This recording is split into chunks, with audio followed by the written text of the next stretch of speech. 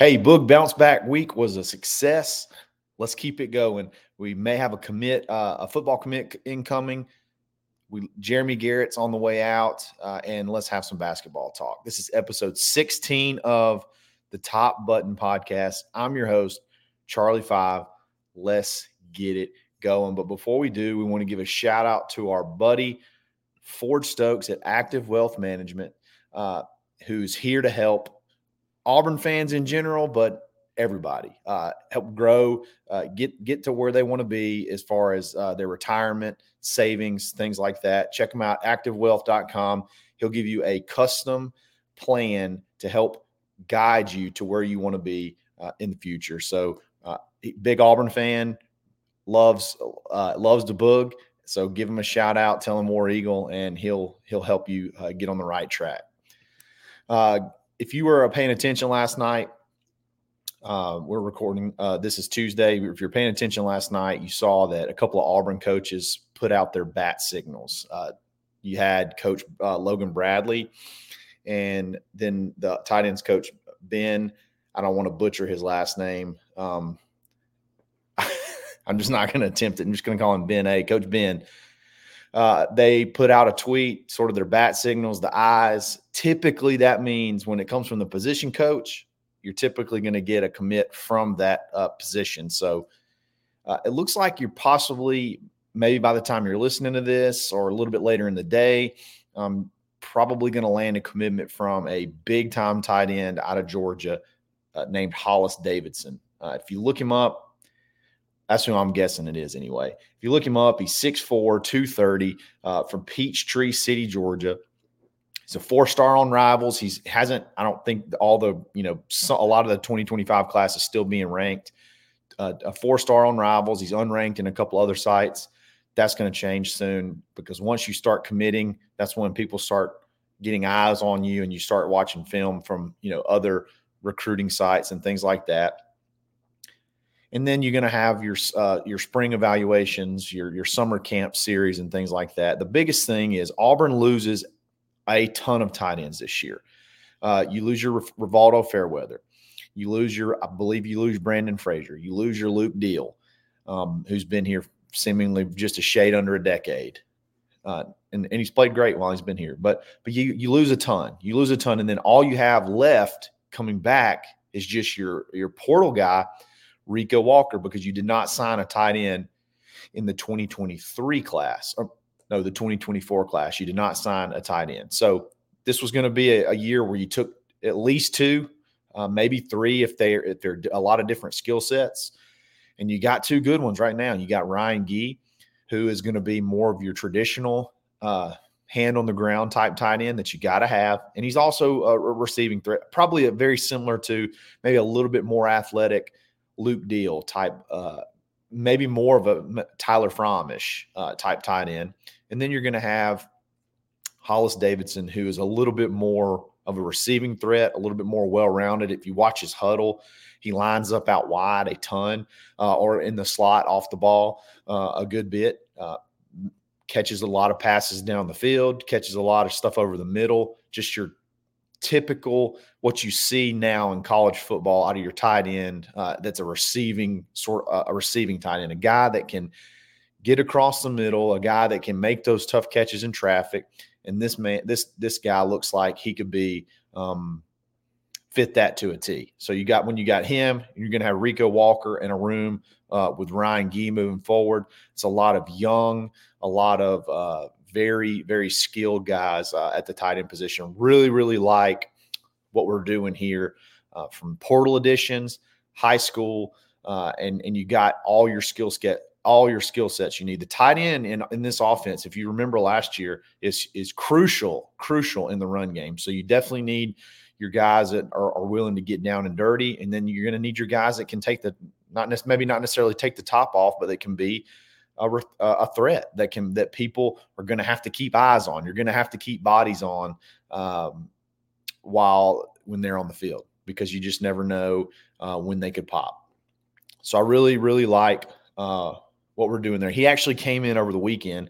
We had sort of like a low-key monster. I I guess you want to call it a junior day, not necessarily a marketed junior day, but low key, you had an incredible weekend as far as top end talent. You had 6 top 100 players come in over the weekend and several that left extremely high on Auburn. I really thought we would probably get a couple of more commits out of it.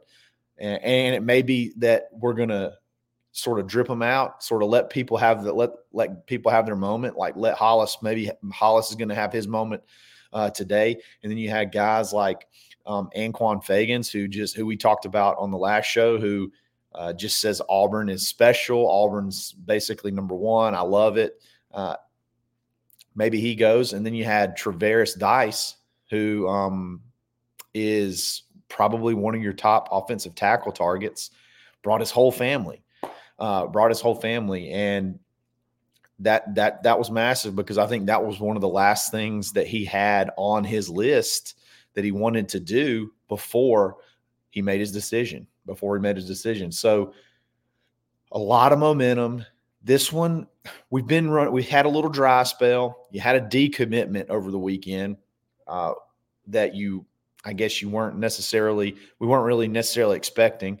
So you need some momentum. You need to grab some momentum back. Have the big weekend, get a commit, maybe get a couple more over the next, 7 to 14 days, and sort of, grab the reins back and get everybody pumped again. You go from 8 commits to 7. You lose your big safety, who there's no real way to sugarcoat it. It's a big loss. And you lose him to Gus at Central Florida, which I think was sort of a shock. Kendarius Riddick had a good relationship with Trevon, so you got to feel like maybe there was a connection there. And he was real quiet. You never really heard a ton about him.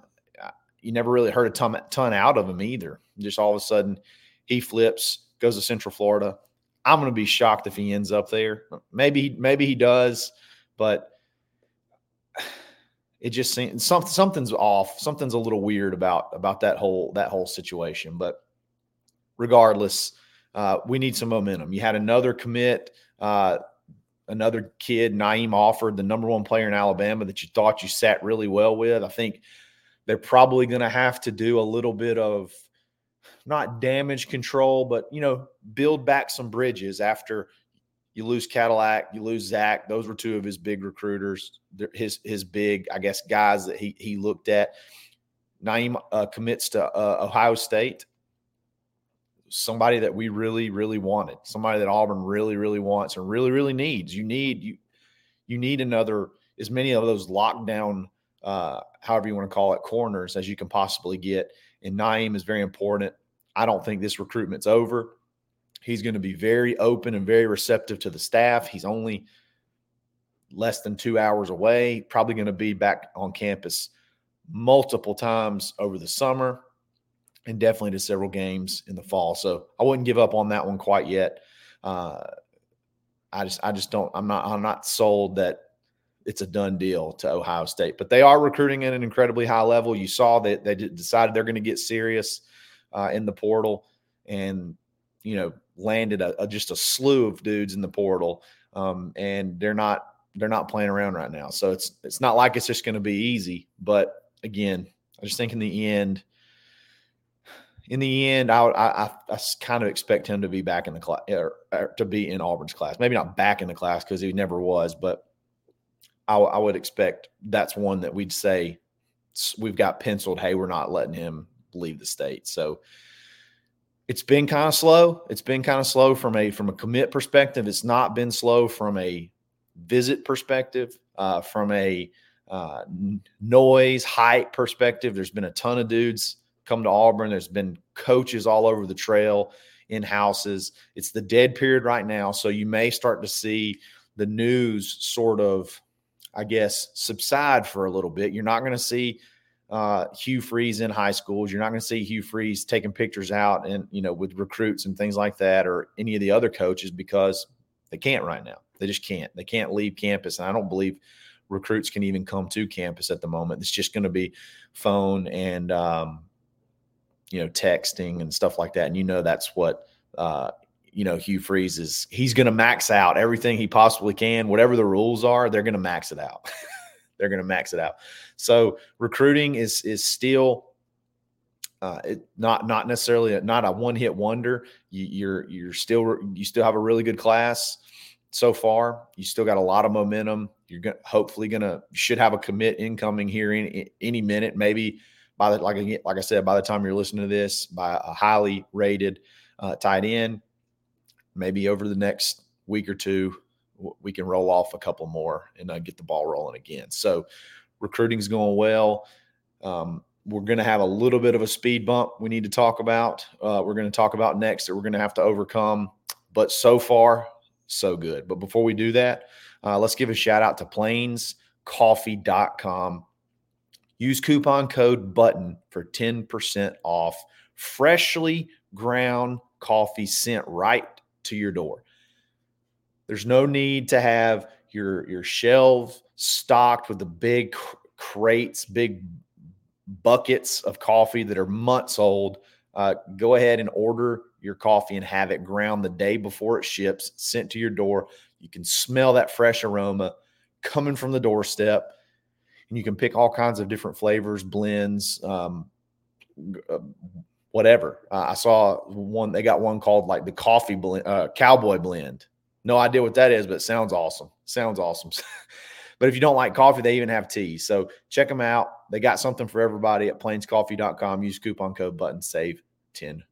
So the last show, I talked about how elite our staff was, top to bottom, especially the defensive staff. And honestly, one of the big reasons that I felt like this staff was so elite is because of the emergence of Jeremy Garrett on the trail. He has been an absolute star. He comes in, he gets a couple of big guys from the portal. He goes out, signs 3 or 4 top interior guys, helps out with a couple of high-ranked outside edge type guys, and then he's already got 4 studs, absolute studs committed already this year, already for 2025 moving forward. So your defensive line class is almost complete already. You may look to add one more true interior defensive guy, and then you're looking for pass rushers. You're looking for pass rusher guys. I mentioned that he had kind of he'd been talking with some NFL teams, the Jags in particular. Honestly, at that point in time, there was no offer, and I honestly thought we were going to be okay. I thought we were going to be okay. I thought it was just typical putting feelers out there, and there wasn't really a ton to worry about. But turns out, you already know this, but Jeremy Garrett takes the defensive line coach job position in Jacksonville, and it's a big blow. It's a big blow. One that's not just going to be just super easy to replace just because of the relationships. And I'm going to explain what I mean by that moving forward. It's going to be tough to replace. It's not impossible, but it's going to be tough. It's going to be tough. And there's going to have to be some build back of relationships. You hate to see 1-year turnover, especially a young guy who's got just gobs of potential. But the good thing is he can go to the NFL, get even more experience, develop his skills, and maybe this guy could be a defensive coordinator at Auburn down the road because he is an absolute star. One thing that I've never seen when a coach leaves, I've never seen this. And for the most part, I don't think head coaches would even want this. I don't even think they would really want this if it's anybody other than Jeremy Garrett and any other loyalty other than his to Hugh Freeze. So you had the big recruiting weekend. You had several of your defensive line actual commits come into town. And who's there to greet them? Who's there to talk to them? Jeremy Garrett. I think that just speaks so much volumes, so highly of who he is and the character that he has to stay back and level with the guys that he brought. He got in the class.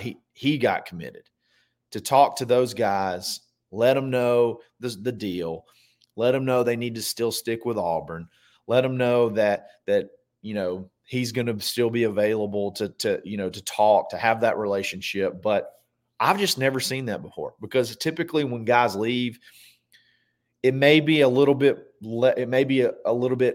I guess, less uncommon for jumps to the NFL, especially in a time in the NFL where it's kind of off-season-ish. There's not a lot to do for the Jags because they're not playing for the Super Bowl. It's not spring training. I mean, there's just not a lot going on. So he's not necessarily going to have to report immediately. So he had time to maybe stay in Auburn. And one big guy in particular was Jordan Crawford came in, and that's one of your bell cows from Parker, your defensive lineman from Parker. Jeremy Garrett was the first guy to meet him out front. I just think that, I don't know, that blew me away. That would really impress me that he was willing to do that.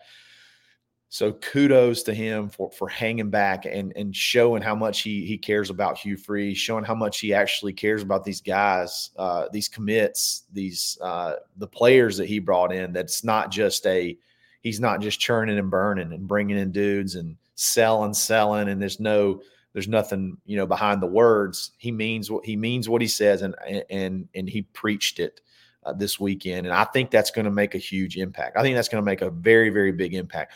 One guy that I was really hoping would come, but he actually went to Alabama, was Antonio Coleman. If you remember, Antonio Coleman was an Alabama commit that was flipped. So everybody was very, very nervous. Okay, Jeremy Garrett's out. He was one of the main drivers to get that flip, and he's visiting Alabama this weekend. Could he flip back? Could he decommit and then just open it back up between the two? But he goes, he takes his pictures, does the things that everybody does on a visit. And then he does an interview, and he straight up says, "My heart's still at Auburn." I think that's a huge bullet dodged. Does not mean it's not over. I'm sorry. Doesn't mean that it's over. They're still going to battle. That's still going to be a battle. That's not only an important kid to have for your program, for your depth, but it's also an important perception battle. If DeBoer wants to make a statement, go pick off some Auburn commits, or go pick off some of the, lock in some of the top 10 players in the state, and Antonio Coleman's one of them. So for him to come out of that visit, still committed to Auburn, not decommitted, I think that's huge.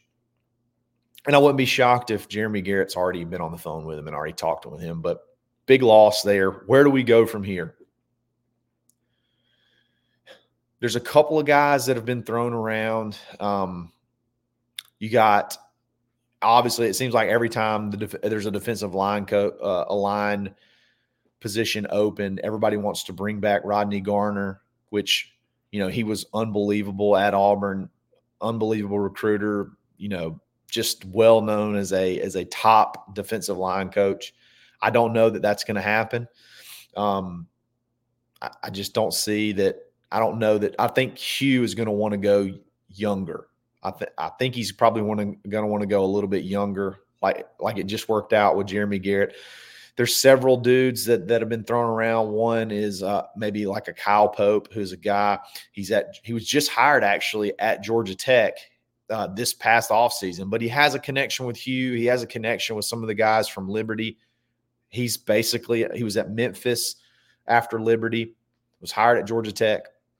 He's another young, energetic Jeremy Garrett type. They even got the same beard. Like they look almost they look almost like the same guy. If you do look up press conferences, they sound a lot alike. You could go there. There could be a relationship that you maybe let DJ Durkin bring a guy in. If you have that open slot and he has the relationship and it's somebody that kind of fits the culture and the mold of what you want to do, maybe you let DJ Durkin bring in a guy or use some of your connections with, a Charles Kelly or somebody else on staff to bring in a young gun recruiter, because I think that's what you're going to need. If you have some huge shoes to fill with Jeremy Garrett leaving. There's been some talk that there's been names thrown out, but it's been really quiet since then. Typically, you'll see some candidates start to emerge. There again, it's really just been names that have been thrown out. But there's been talk that there may be an offer out to someone. Don't really know who it is. I assume if that's actually true and that's the case, that should start to show itself pretty soon. And I would say you really need someone in quickly, because you got to start game planning for spring. Spring starts in like 3 or 4 weeks. I mean, it starts at I think right around the beginning of March, maybe into February. So at least your team meetings and things like that. So you need to have somebody in. And then when spring opens, you're going to start having your evaluation periods with high school recruits. So you need to get a guy in to go ahead and start hitting the phones, go ahead and start making rounds to when he can to help build, again, start rebuild some of those relationships, make sure you can keep some of the guys on board, show your vision of what you see, how you're going to develop them, how you're going to use them, things of that nature, because not only do you have a new defensive line coach, but you have a new defensive coordinator as well. So a lot of change. Not all change is bad. It's not going to be impossible to replace Jeremy Garrett, but it's not going to be easy either. It's not going to be easy either. So he's going to be great.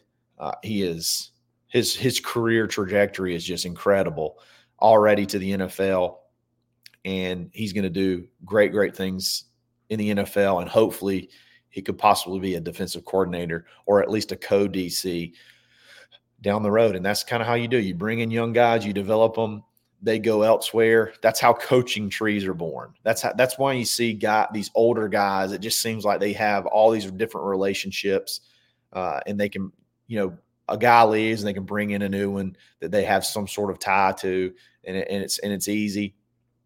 This is part of it. So I assume Will Redmond, our GM of player personnel, I believe, he did a lot of coaching, scouting, and stuff like that, contract work and talking with agents at LSU. He's probably going to be helping on this situation as well. So I know the defensive coordinator deal drug out. I think that's sort of an anomaly because of contract situations with Chris Kiffin and then trying to work through the DJ Durkin stuff. So I don't necessarily see this being another 2-month process. Probably be something pretty quick, but it'll be fun to see. I love coaching searches are fun.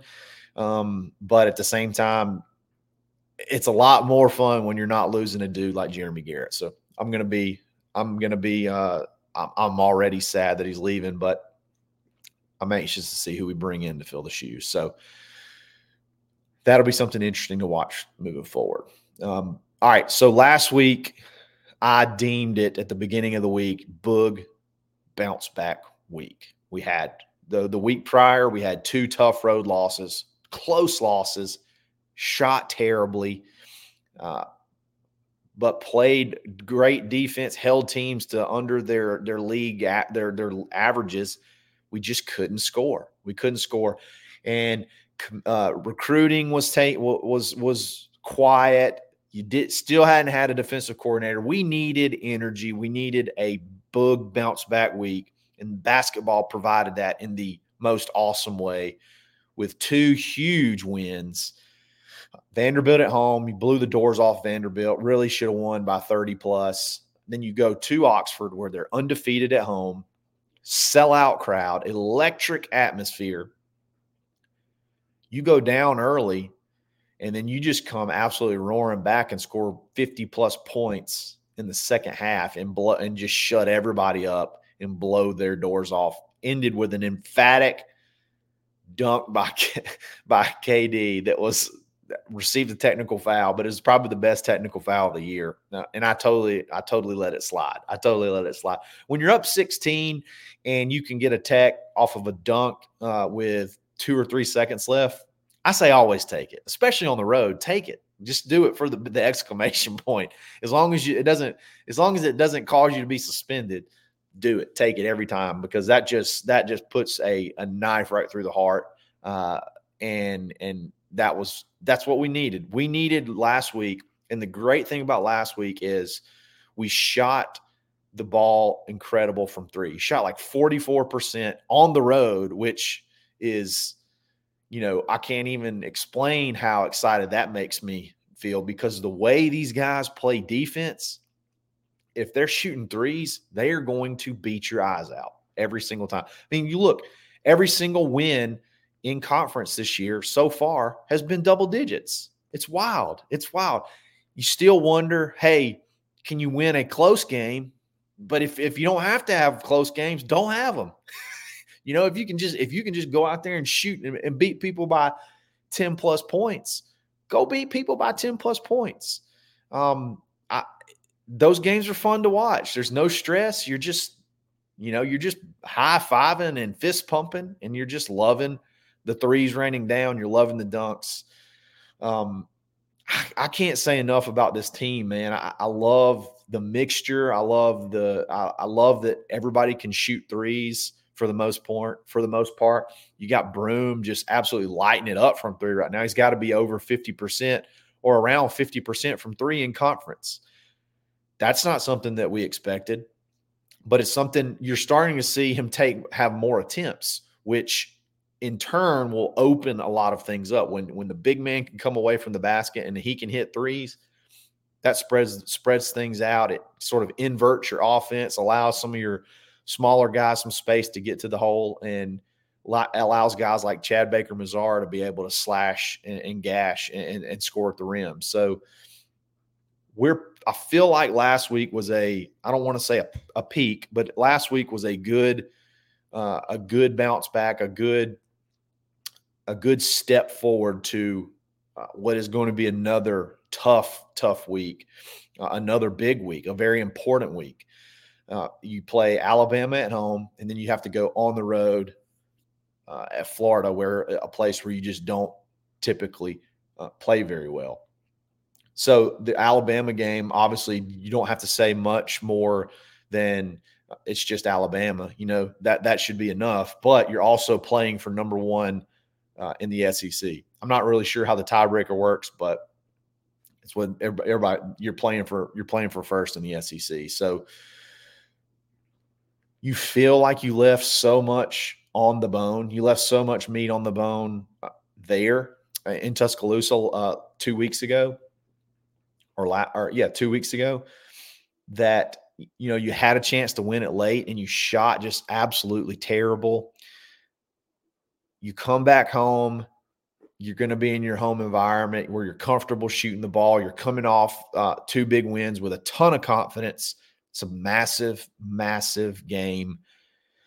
We need this one. You need this one. And then if you win this one and then you go on the road to Florida, who's playing incredible offensive basketball right now, you got to feel like the confidence. All right, we can win against the better teams in the conference. We can win on the road against good teams in the conference. Let's go to Florida and break this streak. I think I was listening to the post game. At some point in time. Actually, I think I was listening to Zach and Daryl, and it's somewhere around like 1996 that is the last time we've won there, which is kind of crazy to think about. 17, 18 years. I would love to go into Florida and if nothing else, I just want to go into Florida and shoot the ball well. Even if you don't win the game, I want to go score the basketball. If we go lose 90 to 85 or something like that, I'm not going to be necessarily upset, because our bugaboo, where we struggle on the road is when we go on the road and we just can't shoot. We can't score. And those losses that we've had, just have been, just incredibly poor showings on the offensive end. So this is a huge week. This is a very, very big week. And I mean, I guess every week really moving forward is going to be big, but this one in particular, because you got the Iron Bowl, you're playing for number 1 in the SEC. You're playing to try to have a chance to end a long drought on the road at Florida. And both of those are more than likely going to be the Alabama game for sure is going to be a quad 1 win. Not really sure how Florida sits. That's a moving target in and of itself, but any road game on the SEC is big, and they're playing good basketball right now too. So huge week for the Tigers. You come in, you're back up to number 12 in the AP poll. So this Alabama game is going to be it'll be a top 20 matchup. So there's going to be a lot of cameras, a lot of eyes on it. Great for your resume.